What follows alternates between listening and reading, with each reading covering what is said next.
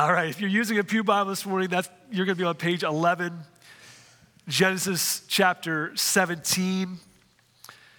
By way of review, over the last 4 chapters, that's 12, 13, 14, 15, I guess 5 chapters, we have seen God at work in Abram's life. From calling him out of Ur, and then, as we looked at in chapter 15, making, whoa.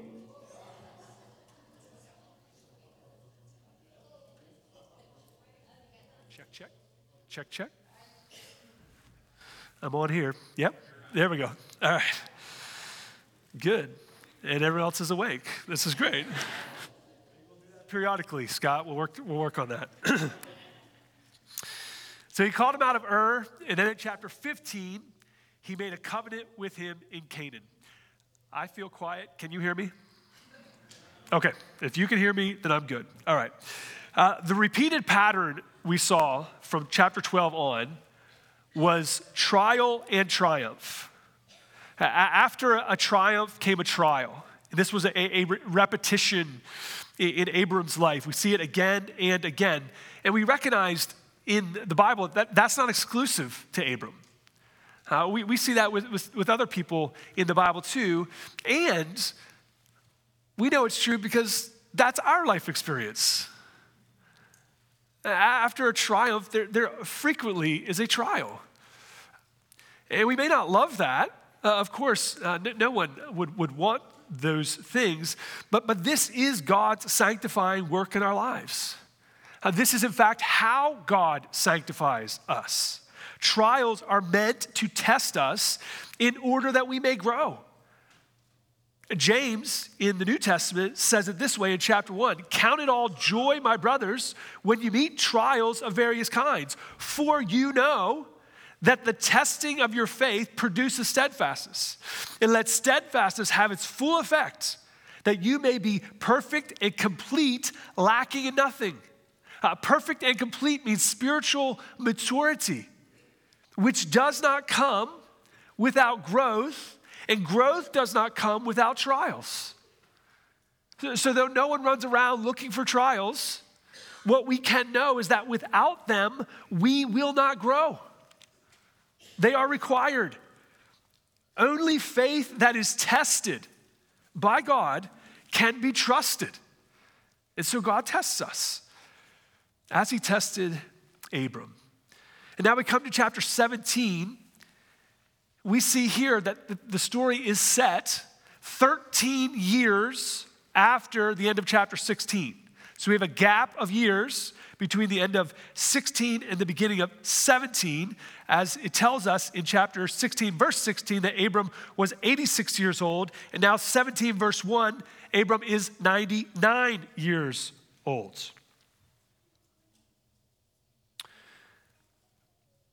In chapter 16, we'll remember the foolish plan of Abram's wife to give to him her female servant Hagar in order to try to shortcut God's promise to obtain a child.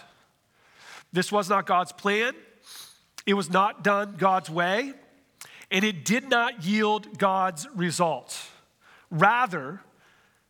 Rather than helping God along, so to speak, their actions only complicated matters more and more. The child from this union of Abram and Hagar was Ishmael. As we come to chapter 17, Ishmael is now 13 years old. He is a stone's throw from becoming a man. And still no promised son of Abram and Sarai. At this point, God appears to Abram for the 6th time. Look at verses 1 and 2 again. When Abram was 99 years old, the Lord appeared to Abram and said to him, "I am God Almighty. Walk before me and be blameless, that I may make my covenant between you and me and may multiply you greatly." This appearance of the Lord to Abram was again a visual manifestation. This is the fifth time in this short history of Abram's life that God has appeared to him for the purpose of confirming the covenant that he had given to him already. This is the same covenant when he talks about in verse 2, my covenants. It's the same covenant in chapter 12, chapter 13, and chapter 15. This is the Abrahamic covenant. For this covenantal occasion of him confirming the covenant once again here in chapter 17, we can note an emphasis on three special names. Starting with the Lord, we see it in verse 1. As the Lord says, I am God Almighty. God Almighty. That is the word El Shaddai. God Almighty. It means all sufficient. It speaks to God's power and God's sovereignty. We actually see it throughout the book of Genesis, in chapter 28 and chapter 35, chapter 48 and chapter 49, as well as in Exodus chapter 6. And it comes to Abram at an appointed time for him to use this name. He used this name on purpose and at this special time, at a time where Abram and Sarai could not fulfill the promise of God. God says to them, I am God Almighty. I am all sufficient. I am the one who has the power. I am the one who's sovereign over all things. I can do what you cannot do. In light of their inability, in light of Sarai's barrenness, God was able. Well, with this revelation comes responsibility. In the rest of verse 1, it says, God says to Abram, walk before me and be blameless. To walk before God meant to live in his presence or to live before his eyes. Coram Deo, to live before God. To be blameless means to be without blame, without defect, upright, sincere, to be wholly devoted to God. And so we can see that because of who God is, God Almighty, Abram was to respond accordingly. And this isn't only true for Abram. We get to the New Testament and we read the words of Romans chapter 12, where Paul says, I appeal to you, therefore, brothers, by the mercies of God, because of who God is and what he has done, because of the gospel, to present your bodies as a living sacrifice, holy and acceptable to God, which is your spiritual worship or your reasonable act of worship. In light of God, this is how you are to live. So after 23 years since God first made his promise, in chapter 12, after more than one failure of faith, God was not done with Abram or his promises to him. Isn't that remarkable? Many of us might expect God to move on. Failure after failure after failure. And quite frankly, wouldn't we? Wouldn't we, if we were God, move on? And yet this is what we know of God. He is slow to anger. He is abounding in steadfast love and faithfulness. No, God would not move on. God would keep his promise. Well, Abram seems to have some sense of the gravity here as he responded in verse 3. Then Abram fell on his face. We're going to see that same reaction in verse 17, but God was calling to Abram he was calling him to a wholly devoted life.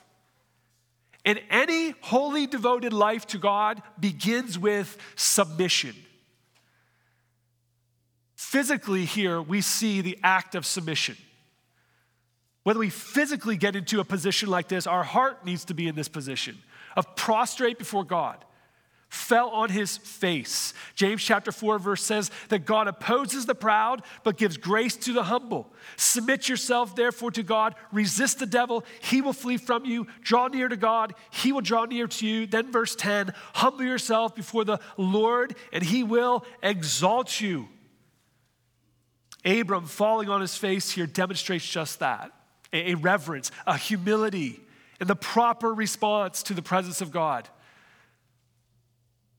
Well, the Lord continues, and God said to him, now verse 4, behold, my covenant is with you, and you shall be the father of a multitude of nations.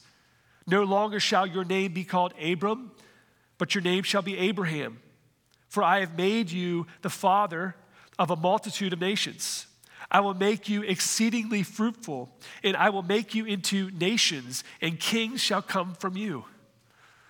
We'll point out something a little bit later, but notice he says multitude of nations. I will make you into nations. That's plural. Just hold on to that till we get later on in the text. God is reconfirming his covenant to Abram, that it's his covenant. In verses 2 through 21, we see this phrase, my covenant. We see it 9 times. When God refers to the covenant, he refers to it as his covenant. We refer to it as the Abrahamic covenant because it was made to Abram and his descendants, but it really is God's covenant to Abram. 12 times in this text we read, in chapter 17, we read, I will. There is no secret here. God is telling Abram again, this is my covenant, and I will do it. I will. Not I might, not if I will. He is the giver. He is the originator. He is the promise maker, and he is the promise keeper. Here we see in verse 5, another name change. To further the confirmation of the covenant, God gave to Abram a new name. The second special name here. The meaning, Abram meant exalted father. Now here, Abraham meant father of a multitude. See that in verse 5. Father of a multitude. There's really only the inclusion of 2 letters, H and A. That's all it is, and yet it changes so much. For from Abram would come a multitude of descendants, as well as nations, and also kings. From Abraham would come kings. Now this would be first fulfilled in King David, but ultimately it will be fulfilled in King Jesus in the New Testament, when from the line of Abraham comes the Messiah, the King of Kings, and the Lord of Lords. Now, name changes were common in Eastern countries where names or name changes indicated a new status. So we see it here. We're going to see it with his wife. And then in chapter 32, we'll see it with a man named Jacob, whose name was changed to Israel. But we know this too. We know this too. Because in Christ, when we come to Christ, in Christ then we are a new creation and therefore have a new status. You have a new status. Christian, you are not what you once were. In fact, God does not see you as he once did. You have moved. Your status has been changed. You were once known to God as a sinner, now a saint. From guilty, now to innocent. You moved from death to life. You moved from an enemy of God to a friend of God. You moved from condemned to welcomed in by the Father. That's a change. Here in a snapshot, we see the meaning of these 2 names, Abram and Sarah, being changed, but we know the significance of that as well. And it's with that change, with that status, comes a new way of living. Well, this covenant was affirmed as an everlasting covenant in verses 7 and 8. And I will establish my covenant between me and you and your offspring after you throughout their generations for an everlasting covenant to be God to you and to your offspring after you. And I will give to you and to your offspring after you the land of the sojournings, of your sojournings, and the land of Canaan for an everlasting possession. And I will be their God. What is God saying to Abram? But that this covenant is not temporary. It's not for the length of Abram's life or even the next generation, but it is for his descendants. It is an enduring, everlasting covenant. God was committed to his promise. God was committed to his promise. When God makes a covenant, he keeps his covenants. We should also see here that this was not only about descendants and about land. In verse 7, the end of verse 7, it says, to be God to you and to your offspring after you. And then in verse 8, at the end, and I will be their God. The covenant was not only what God could give to them, but it was about himself. It was about he being their God. Once again, what we see here, though we are not in the Abrahamic covenant, is true in the new covenant. That God does give gifts. He promises gifts, some, but the most important thing is that God is our God. In the new covenant, we get God as our God.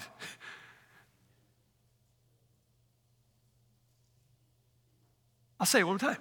We get God as our God. I'm not sure. Scott, right? We're on. Listen, there's a lot of false gods out there. There's a lot of gods that promise everything and give nothing. Our God, the God of the Bible, the God of Abraham, Isaac, and Jacob, that's our God, Christian. The God that kept his word to Abram keeps his word to you and me. Don't get lost on it. You've heard that God is your God. I understand that. I know this isn't a revelation this morning, but don't miss it. The same God is your God. The same God that came to Abram and spoke to him is the same God who speaks to you through his word today. Same God. That's amazing. It should not be lost on any Christian. Well, as we move into the next verses, God introduces a sign of the covenant. And he introduces it not only as a sign, but as a command. Look at verses 9 through 14. And God said to Abram, as for you, you shall keep my covenant, you and your offspring after you throughout their generations. This is my covenant, which you shall keep between me and you and your offspring after you. And this is what it is. Every male among you shall be circumcised. You shall be circumcised in the flesh of your foreskins, and it shall be a sign of the covenant between you and me. He who is 8 days old among you shall be circumcised. Every male throughout your generations, whether born in your house or bought with your money from any foreigner who is not of your offspring, both he who is born in your house and he who is bought with your money shall surely be circumcised. So shall my covenant be in your flesh, and everlasting covenants. Any uncircumcised male who is not circumcised in the flesh of his foreskin shall be cut off from his people. He has broken my covenant. You'll see at the beginning of his words in verse 9, he says, as for you, to Abram, you and your offspring. In the New American Standard translation of the Bible, verse 4 says, as for me, behold, my covenant is with you. So what God does is he starts with saying, this is my covenant and I'm promising it to you. And then he moves to verses 9 through 14. It says, and as for you, this is what that means. You have a responsibility as well. Abraham and his descendants were given a duty, a responsibility concerning the covenants. Now, whereas it is true that the Abrahamic covenant is an unconditional covenant, we just saw that in the first verses, is my covenant. God is establishing it, God is doing it. God alone was the one who passed through the pieces of the animals in chapter 15, ratifying the covenant.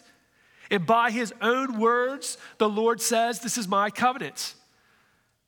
One writer says, however, his oath did not ensure that every physical descendant of Abram would participate in this blessing.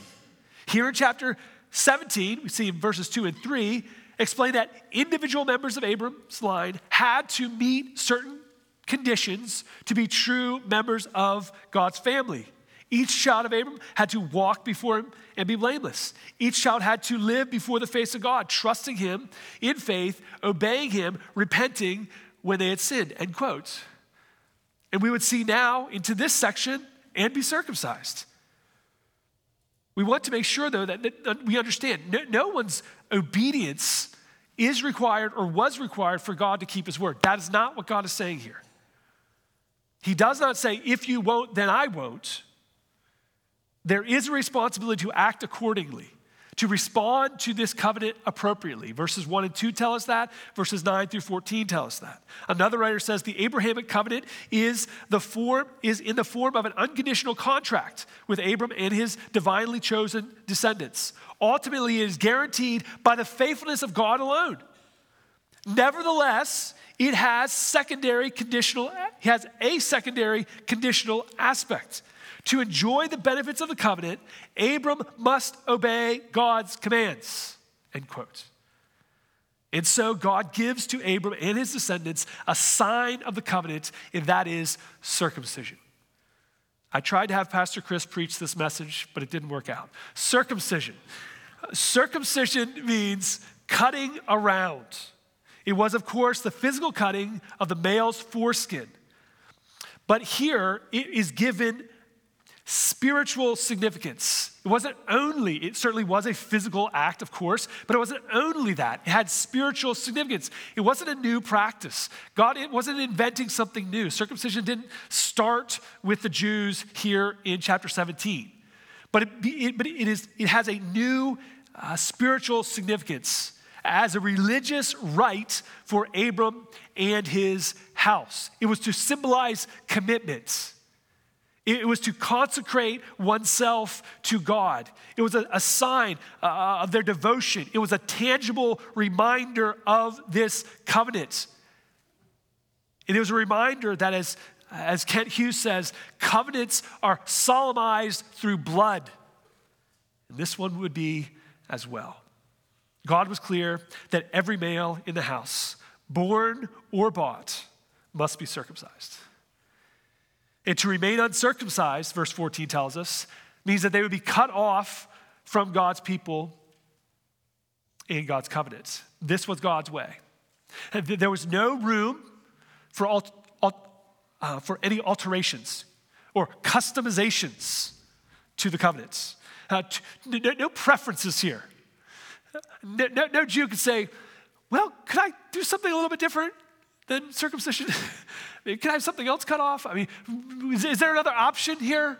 Is something less painful? Abram's 99 years old. That's going to hurt. Ishmael is 13. The men of his house are grown. Eight-year-old children don't have memories of this thing, of course. But these are grown men, of course.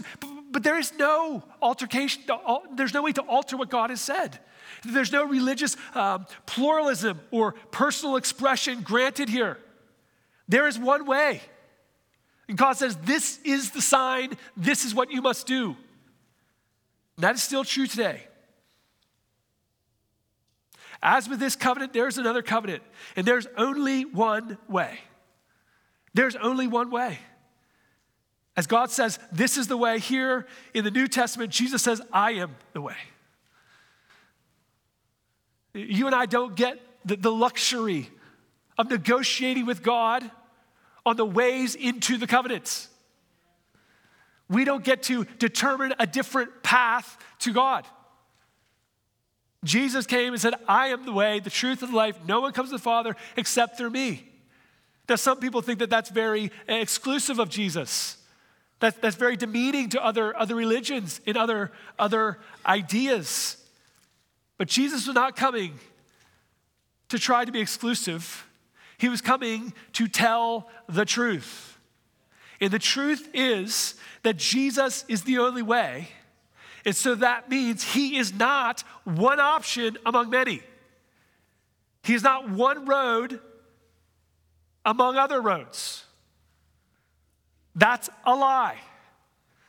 Those roads do not lead to God. And Jesus is coming to say, I am the way. You're looking for the way? I'm the way. This isn't to demean other people. It's to say, there is no other way. I'm here to tell you, there's people who've tried. Some of you might be trying another way.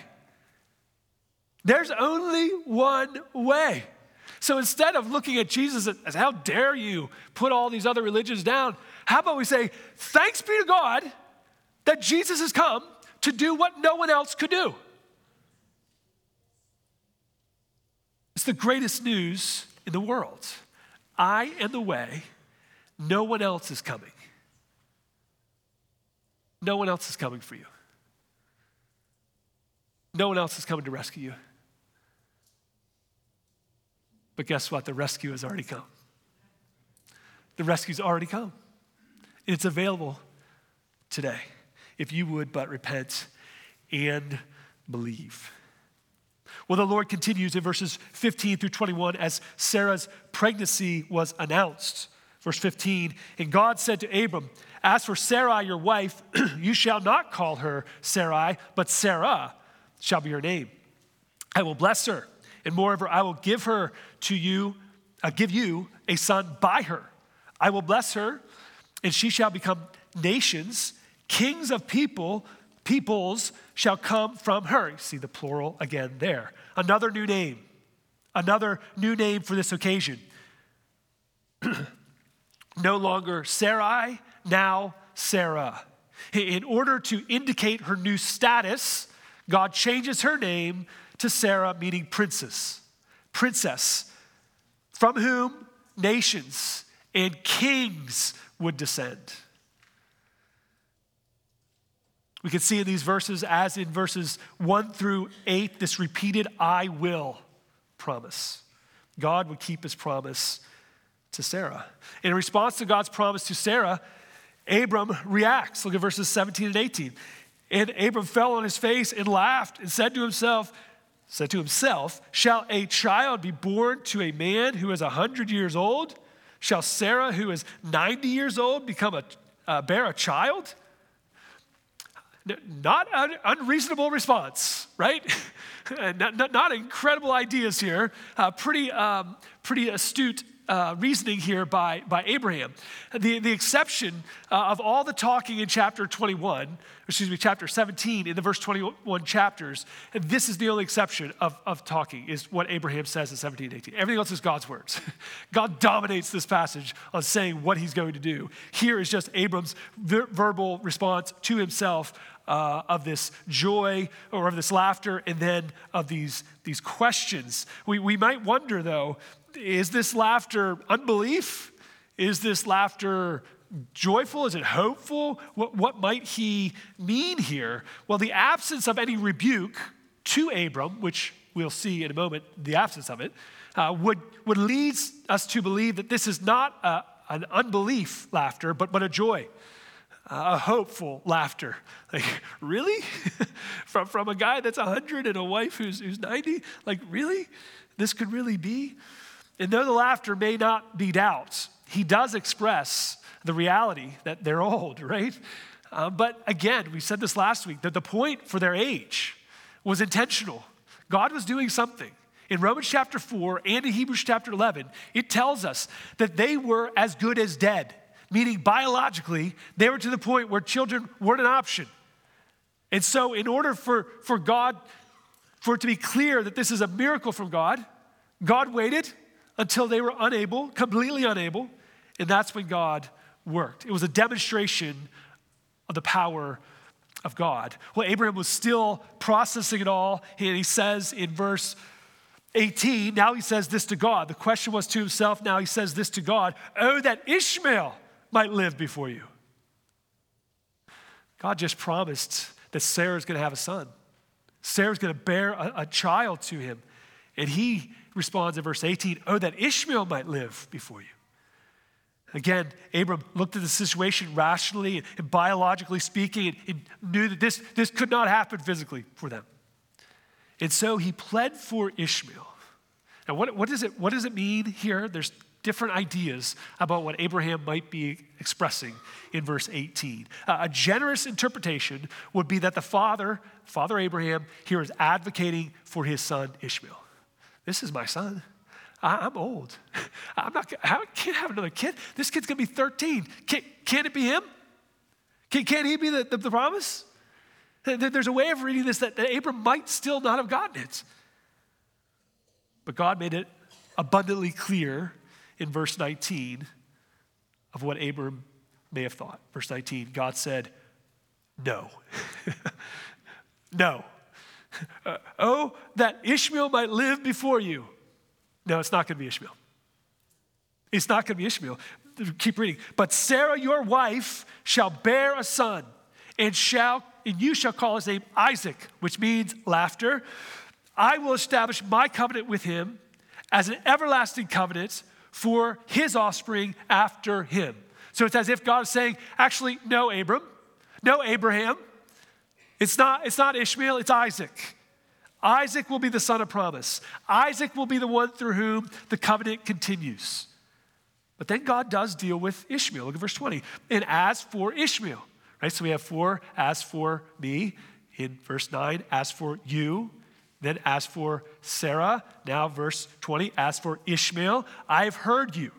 Behold. So listen, I'm not ignoring you, Abram. I heard you.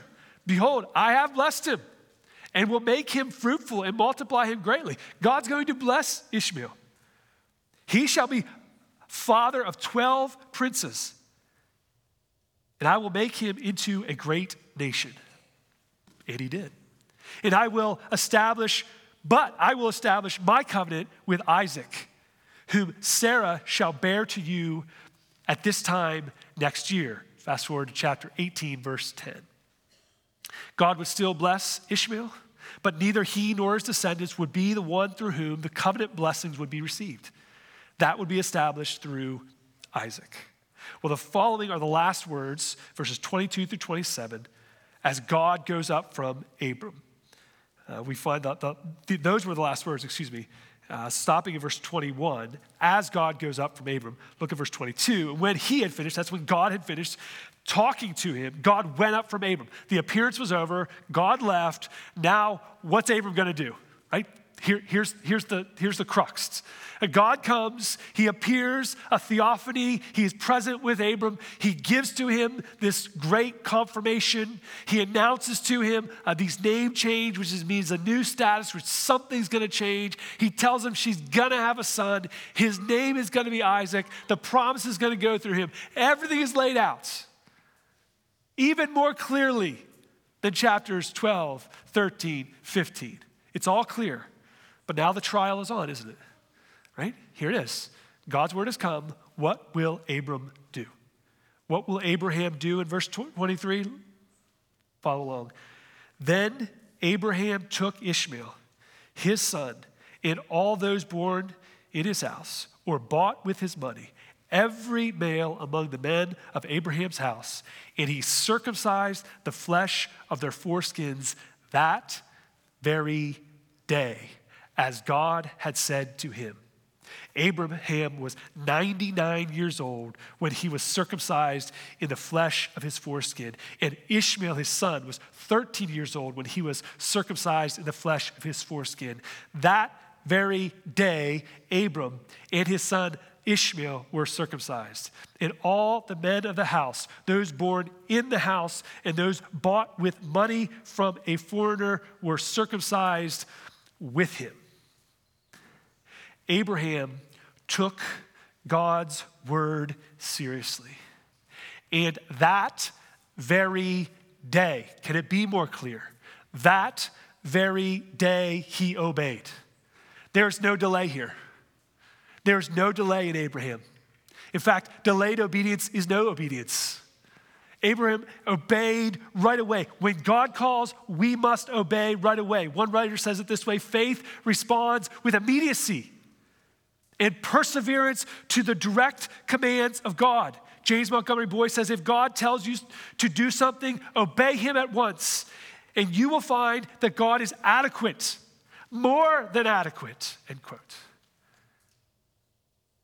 Obey immediately. We cannot look at obedience to God's commands as too hard for us to do. Or as one pastor has recently said of those struggling with a particular sexual sin, that for some, celibacy was unsustainable.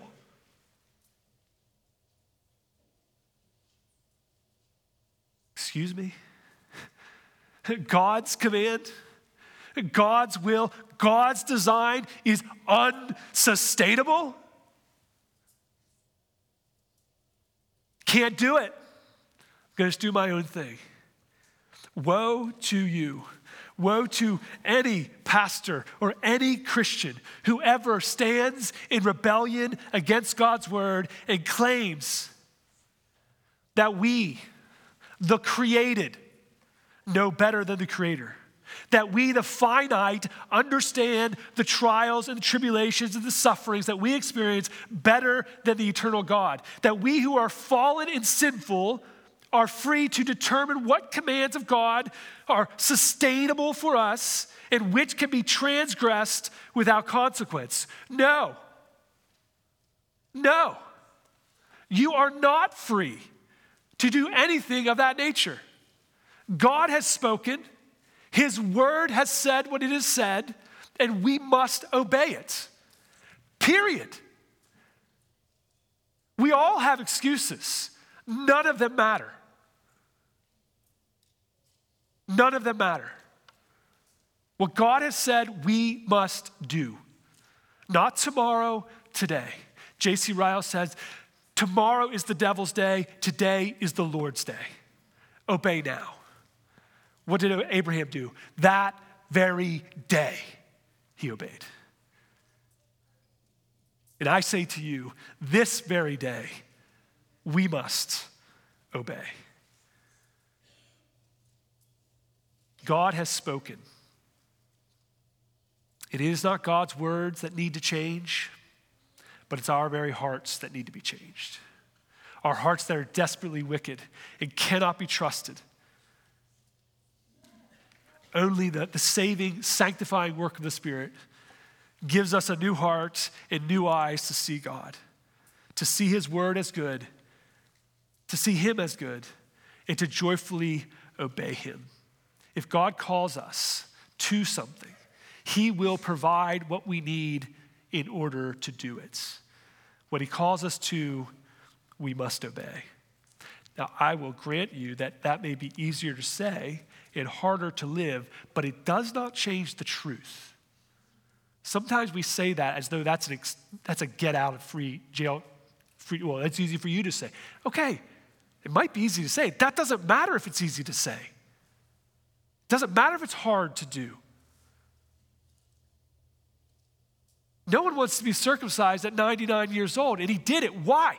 Because God had commanded it. And God had said, this is the way. This is the sign. If you don't do it, you'll be cut off.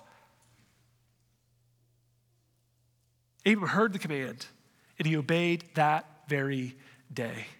We ought to note, as Warren Wiersbe writes, circumcision was not the means of Abraham's salvation. We're not talking about salvation of being part of this covenant here. Abraham had already been justified in chapter 15, verse 6 before circumcision. So circumcision wasn't salvation. It was a mark of his separation as a man in covenant with God. Works never were meant to save. No work, no merit of our own could ever save us. A circumcision was a sign of being in covenant with God, in relationship with God, as a wedding ring is a sign of the covenant of one's marital union. Another writer says, physical circumcision was a sign of the old covenant. But true salvation comes from what Paul calls circumcision of the heart by the Spirit. Circumcision of the heart changes our desires and affections and grows us more like Christ. It causes us to follow God's law and walk in His ways, end quote. And yet, what have religious people done with circumcision? In Jesus' day, the religious people, they added on to what God had said. They added on to the law. They added on as though these were all requirements for salvation. You must do in order to be saved. When the apostles came on the scene in chapter 15 of Acts, they're confronted with the early church who are still stuck in this same way of believing that you must be circumcised in order to be saved. This became a gospel issue, and a church council was called for, and the apostles had to go and mediate this and preside over this council to teach and to explain that salvation is not through works. Anything that adds to the work of Christ is not salvation. As important as physical circumcision was under the Abrahamic covenant, it was never done in order to save, but rather in obedience. In the church age, we are not under the Abrahamic covenant. We are under the new covenant. And circumcision is not the sign. It is not a requirement. Under the new covenant, baptism is a sign of our identification with and union with Christ. God certainly was and is all about transformation of the heart, not about the outward. A Christian is not saved from the outward in, he is saved inward out. Meaning, I don't do good works enough to be saved. No, my heart is converted, and because I'm converted, then good works. Good works do not save, but we are saved for good works. We're not saved by them, we were saved for them. Paul makes clear about circumcision in Galatians chapter 5, for in Christ, neither circumcision nor uncircumcision counts for anything, but only faith working through love. No works. Works are not going to get it done. So lest you hear this morning, the obedience of Abram is him doing his work to appease God. No, that was joyful obedience to God Almighty. And our obedience today is to be just that, joyful obedience because of who God is, not to earn God's favor. In Christ, you've already received God's favor. Christian, there's no condemnation for you. You don't have to search for God's approval anymore. Some of us do so many things, we think God's going to love me more. God can't love you more. He can't. Why? Because he loves you like Jesus, so that's it. You don't have to search for God's approval. Now, some people are like, woo, great, I don't have to do anything. That is not the point. The point is that because of such grace and such kindness and such love, what do I want to do? Serve him. Give him my life. Not in order to get from him. I already got him. And it was nothing of my own. And that kind of grace changes our lives. And though the new covenant is different than the Abrahamic covenant, they do share a commonality of God's sovereign act and man's responsibility. And this is super important here. James Montgomery Boyce again writes this: God justifies us by grace on the basis of the work of Christ. But since God never justifies without regeneration, new life, the one who is justified will, must, and shall respond in ways that are glorifying to God. So those who run around and say, I prayed a prayer when I was 8 and haven't done jack since, do not understand what it means to come to Christ. Why? Because the one whom God justifies, he regenerates. And as he regenerates, the response is to live for the glory of God. That is the rightful response. Abraham was called to walk before God blameless and in obedience, and we are called to the same. We could go to Ephesians chapter 1, verse 4, Philippians chapter 2, verse 15, 1 Thessalonians chapter 5, verse 23, and all tell us just that God calls us to blamelessness. You can't be blameless on your own. You can't do this on your own. And neither could Abram. God had to come to Abram and say, I'm making a covenant with you, and I'm calling you to live this life before me. And God has come to us again in the person and the work of Jesus. He says, I have paid for your sin, and I'm giving to you my Spirit for those who will trust me. And in the empowerment of the Spirit of the living God, we then can obey him and walk in faith. Like Abram, our obedience is a joyful response to God and his word. Our hope is not in our works, but in the one who worked on our behalf, in whom we are made right with God. He is the one we trust in. He is the one who we build our life upon, and he is the one before whom we walk. May God find us faithful to him, both today and the day when we see Jesus. Let's pray. Father, thank you for your word. Thank you for what you did for Abram, how you called Abram, and what that means to us and what that teaches us about who you are and how you interact with man. And you have called to us. And we hear the call from the very moment of Jesus' public ministry. The kingdom of God is at hand. Repent and believe the gospel. And in repenting and believing the gospel, then we are to follow Jesus, to walk in his ways, to do what he did, to live how he said. Would you help us today? For those who've yet to repent today, I pray that they would hear Jesus' command. Yes, an invitation, but yes, a command to repent and believe and to know him as their Savior. For those who have today, God, I pray that you would help us to live in this new covenant. Having come to Christ, now will we walk with Christ in obedience and faith. Would you help us today? We pray this all in Jesus' name. Amen.